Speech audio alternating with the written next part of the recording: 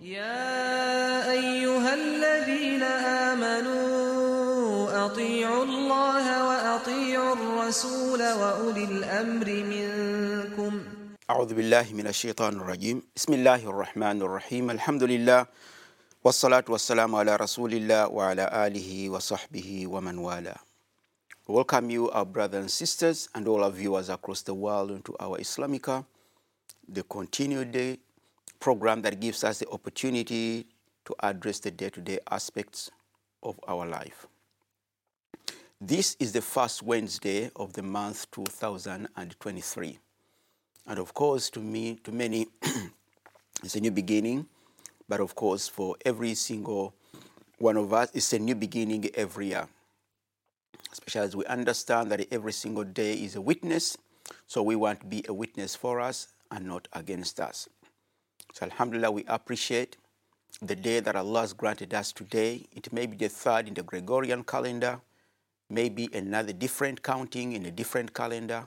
But all in all, it's all part of Allah subhanahu wa ta'ala's sign and reminder that indeed, inna fi ikhtilafi al-layli wal-nahar, inna fi khalqi as-samawati wal-ard, wa ikhtilafi al-layli wal-nahar, وما خلق الله وما أنزل الله من السماوات من السماء من ماء فأخرج به الأرض بعد موتها.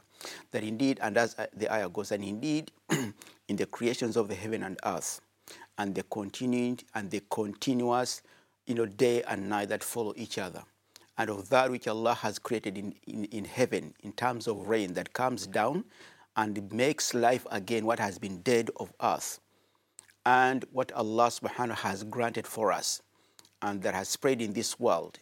All these are signs for those who have got a mind that reflects. So part of the day and night is a continued side of Allah subhanahu wa ta'ala. It brings a new meaning and becomes a reminder, one that is going to be there to bear witness upon us, that I came on this day and your servant so and so was alive, and he witnessed me as a blessing for him, the day that brought with it the day, and the night that brought with the time for him to have some rest. So we ask Allah subhanahu wa ta'ala to make every day an opportunity for us to better our relationship with him, taking advantage of the blessing that comes with the everyday, seeking Allah's forgiveness for the shortcomings committed therein, and also asking Allah to grant us more and more of blessed life, and also more of the final triumph and victory come the day, come the hour of reckoning and accountability. Allahumma ameen.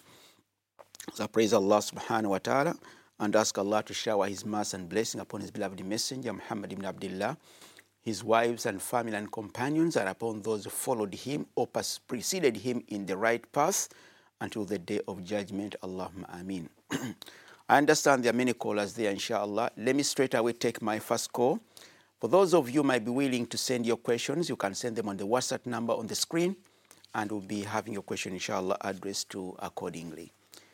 First caller, assalamu alaikum, your name and where you are calling from. Wa alaikum salam, Sheikh. Naam. My name is Waqas. Naam. How are you? I'm okay, Brother Waqas. How about yourself? Yeah, not too bad, thank you. So where are you calling from today? I'm calling from London. MashaAllah. Naam, what's your question, Brother Waqas? And my question is, it's about Ihram. So inshallah, I'm going to do Umrah in 2 weeks. May Allah accept, Ya Rabbi. Naam. Thank you so much, and I will make dua for everyone as well. Allahumma ameen, ya Rabbi. Remember. Allahumma ameen. But every time I've gone to Umrah, I've always put my Ihram on at a different location.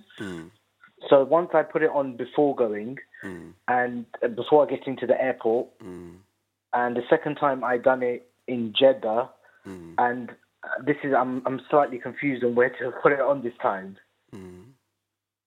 So I wanted your advice where to put on the Ihram to perform Umrah coming from London. Okay.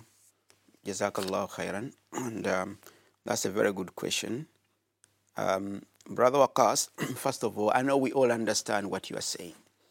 And the terminologies you use in your question are very clear. But I just want to make one simple clarification to avoid this continued misnomer. It can be misleading because it can make us forget the actual meaning, which is broader and bigger or more specific than the weight given or narrow meaning that could be given to it. The word ihram is an Arabic terminology specifically relating to the performing of Umrah and Hajj. And that is the only terminology that it is. There is no any other way the word ihram can be used in Arabic in the Sharia sense outside the scope of Hajj and Umrah. So it comes with it different, the specific meaning. So the word ihram technically, it means being is a state of being. It is a state of being. Someone will be in a state of being, for example, a newlywed. That is a state of, what the state of being a newlywed, right? The state of being if you've just got your new job, being a graduate, just finish your exams. It all brings a sense of mindset and also certain restrictions of freedom. If you're newly employed, it would mean that there are times you won't be allowed to stay at home, bound by the contract you've signed and taken. If you're newlywed, it means now you carry different meaning. If someone sees with another person, you might be a suspect of having a relationship if someone is not related to you and no one knows, given the circumstance they find you. So the word ihram here means a state of being restricted from something that you would normally be allowed to do. So it's got nothing to do with the clothing. The dress code is just one section, one small fraction of the entire meaning of ihram. So it means a state of being restricted from doing things that you would normally be allowed to. As a result, one of the things that we know you're not allowed to perform when you are in that state, you're not allowed to cut your fingernails. You're not allowed to use perfume. You're not allowed to engage into legitimate relationship, consummation of marriage with your spouse. You're not allowed to hunt when you are in the sanctuary of Mecca alongside other things you're not allowed to do. So it's not just confined. Upon no time does it mean the two pieces of clothes that you wear. No. Rather, you are also restricted from wearing certain clothing which would normally be allowed. For example, in ihram, you're not allowed to wear this as a man. A woman will be allowed to do that. So ihram, it has come to take different meaning, although it means a state of being in a restricted condition. And one of them to put on the two clothes. So it is a misnomer. These are called libas al-ihram. The word libas al-ihram meaning the clothing being dressed in a way that is specific relates to the restrictions. It's got nothing to do with the dress itself. So we call it al-izarain. Al-izar is the two sheet. So we have two izaran. So you always put on or you adorn your two izars when you are in different three stages. You said one day you did before when you are at Heathrow, you put on those two izar, the two izarani, one on top and one that you wrap around yourself. So these are two called izar. They are not called ihram, but they are consistent with someone who is under those restrictions. When you put on those two clothes while still in London, you are not a muhrim. You are not under restriction. You are allowed to do whatever you want. You can engage into, for example, you can propose to someone for marriage when you are at airport or when you are on the plane. Maybe you're sitting, for example, with someone, maybe a relative of a person who would like to marry. Maybe his uncle is sitting next to you, can discuss marriage and it can be done. And if it's a wali, everything can be finished. You have to, it's okay. It is okay until you come to say the word, labbaik Allahumma al-hajj wal-umrah. The moment you say that, oh Allah, I am here to answer the call performing hajj or to perform umrah, then you are into that restriction. Now, there is nothing wrong if you can do it way before you come to the point. There is nothing wrong at all with that. But once you have said it, then you are into that restriction condition, into that state. The only what you've got to know, it doesn't matter where you do it, especially as the Prophet sallallahu alaihi wasallam told us in a hadith, I can't remember, it was Abdullah ibn Abbas radiyallahu anhu, or Abu Hurairah, that the Prophet sallallahu alaihi wasallam waqata lil hajj wal umrah. He set up the specific stations for those who are coming to Makkah to perform umrah. So if you are coming to umrah from Medina, he set the point of al-Juhfa or Abiyar Ali to be the point beyond which you should have made your intention. Okay, so the sunnah is once you are at Abiyar Ali or Dhul Hulayfa, when you get on the bus, you don't make the sunnah is not make the intention when you are still in the masjid. If you did it, that's okay, but don't go beyond the confines of Abiyar Ali. the confines of Dhul Hulayfa, or Yalamlam if you're coming from Mina, or Dhati Irq if you are coming from Iraq, or Al-Juhfa if you are coming from if you're coming from Palestine, if you're coming from Syria and Lebanon and Egypt. Make sure you don't exceed the point of Al-Juhfa before you make your intention. So it's okay. The only problem would be if you do it when you are outside the geographical area of Yalamlam, Dhul Hulayfa, Abyar Ali, Al-Juhfa, Dhatu Irq. Now, for those who are coming outside these, who are not going to call at every single one of these, then you can make your intention as long as you haven't entered the scope of Mecca, the area of Mecca. Once you're into Mecca, then it's going to be a problem. Now, if you are coming by plane, you would always be reminded that now you are approaching the point at which you should not go beyond without declaring your intention.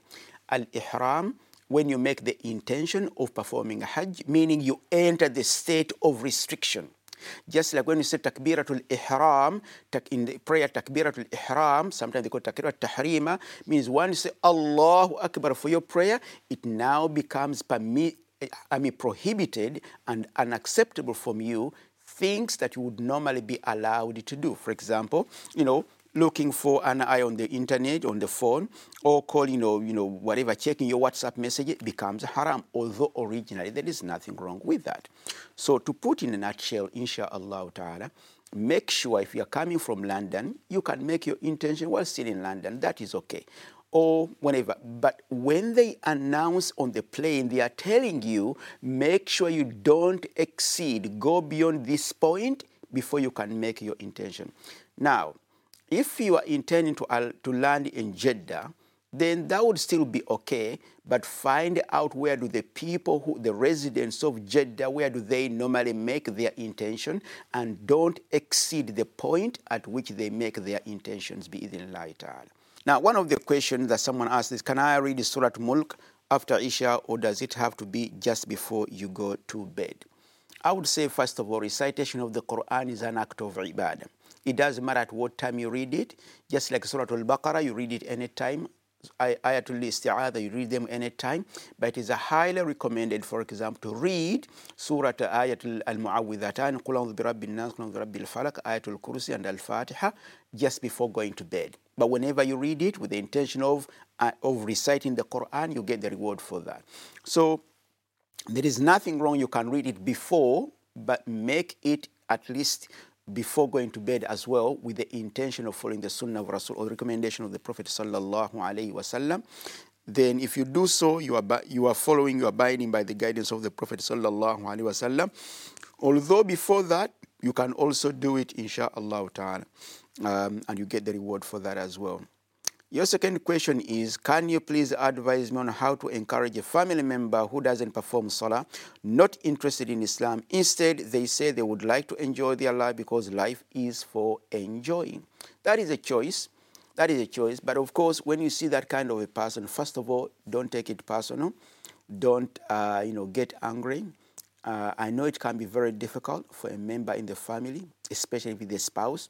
Husband doesn't pray, a wife doesn't pray. It can make it very, very difficult and very challenging.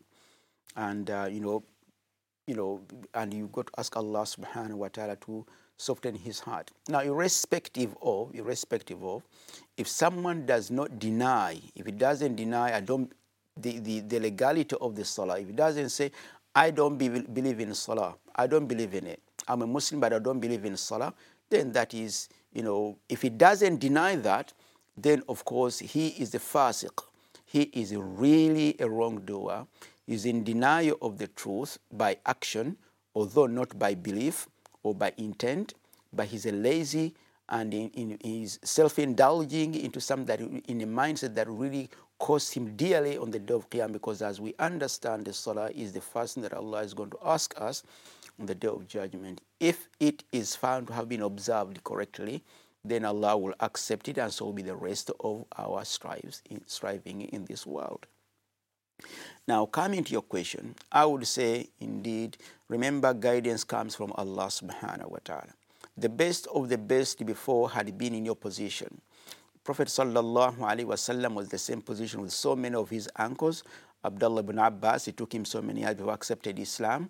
Abu Talib, his uncle, died a non-Muslim, and so many others as well. They rejected Islam, and some of them embraced Islam at a later stage. This did not force him to cut them off.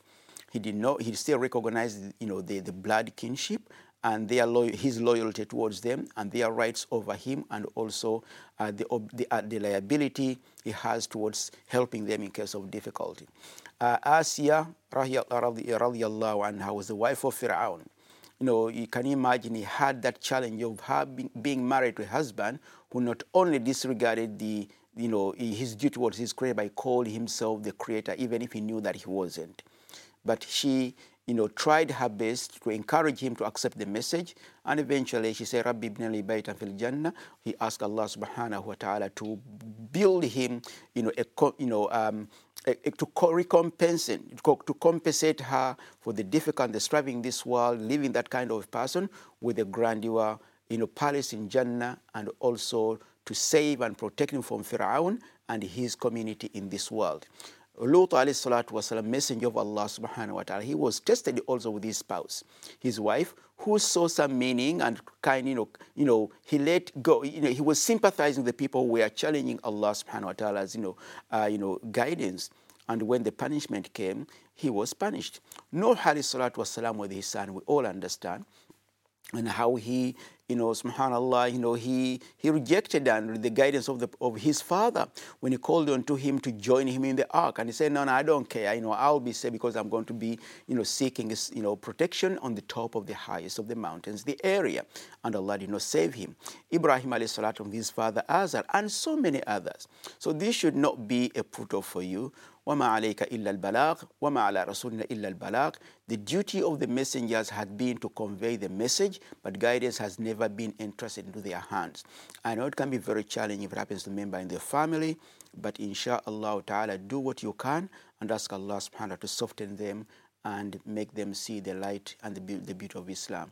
How are you going to do that? It will also depend on the choice of words that you are using. Remember, ud'u ila sabili rabbika bil hikmati wal maw'idhal hasana. Always engage in the path of inviting mankind to the path of Allah subhanahu wa ta'ala with wisdom and the best of the words, and also engage them and discuss with them to that which is better. Okay? So think about being positive in your approach and the words you're using, inshallah ta'ala, but also your own actions as well. Jazakallahu khairan. Very many people do not want to be told off. Okay, let me go to my next caller. Assalamu alaikum. Caller, your name and where you are calling from. Wa alaikum assalam wa barakatuh. I got one question in my salah. Naam. For the first, and in the second rakat, after doing tashahhud, so I forgot to stand up for third rakat until I just before the salam, I say assalamu alaikum. Before it, then I remember, so I should get up for third rakat. So I did Allahu Akbar and then stood up third rakat and I did my suhoor sajda. So is that okay, or what should I do? So what is it that you forget? I forgot in second rakat. Okay. But I have to stand up for third rakat. So I forgot. So to stand up for third rakat until I finish Durood Sharif. Okay, so you forget the second rakah, and that's it happens, my dear sister, it can happen. To forget is a natural behavior of human being, and it happens when you don't know. Otherwise, it will not be called forgetting. If it's left deliberately, then that's not forgetting, that's being lazy and being sinful.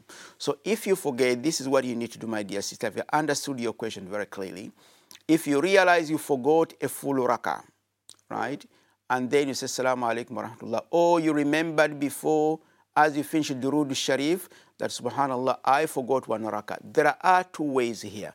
Either you remember that you have forgotten one rakah before you said Assalamu alaikum wa rahmatullah. If you do so remember before saying Assalamu alaikum wa rahmatullah wa barakatuh, then immediately stand up and make the full rakah you have forgotten and sit down in your sujood, in your tahiyyat, and read tahiyyat, lillahi wa salatu rasulullah, and the salat Ibrahimi and durud sharif. And then, because you had done less, you forgot, you had done less, and then you remembered you've done less, you went back and corrected it. Before you say assalamu alaikum wa rahmatullah, do make another sajda. You read your tahiyyat and durud sharif, and then before you say assalamu alaikum, do make 2 sajda, and then you come from the sajda, you say assalamu alaikum wa rahmatullahi wa barakatuh. Some people after the sajda, that sajda, they will go again to make tahiyyat all the way to the end. That's okay, but the most important one is when you make those 2 sajdas, then you say assalamu alaikum wa rahmatullahi wa barakatuh. That is the first condition. If you remembered before saying assalamu alaikum wa rahmatullahi wa barakatuh. If you remembered after saying assalamu alaikum wa rahmatullah, or someone told you we've done less rakah, stand up and make up for whatever you had forgotten. If it was 1 rakah or if it was 2 rakah, stand up and make up and do exactly the same thing before saying assalamu alaikum. Before saying assalamu alaikum, do sajda, and then when you finish those 2 sajda, you say assalamu alaikum wa rahmatullah to complete your salah, inshallah. The Prophet ﷺ has said, the people of this ummah have been forgiven 2 things. If you do something after forgetting. If it was out of forgetfulness, then there is no sin, inshallah, with that. يا أيها الذين آمنوا أطيعوا الله وأطيعوا الرسول وأولي الأمر منكم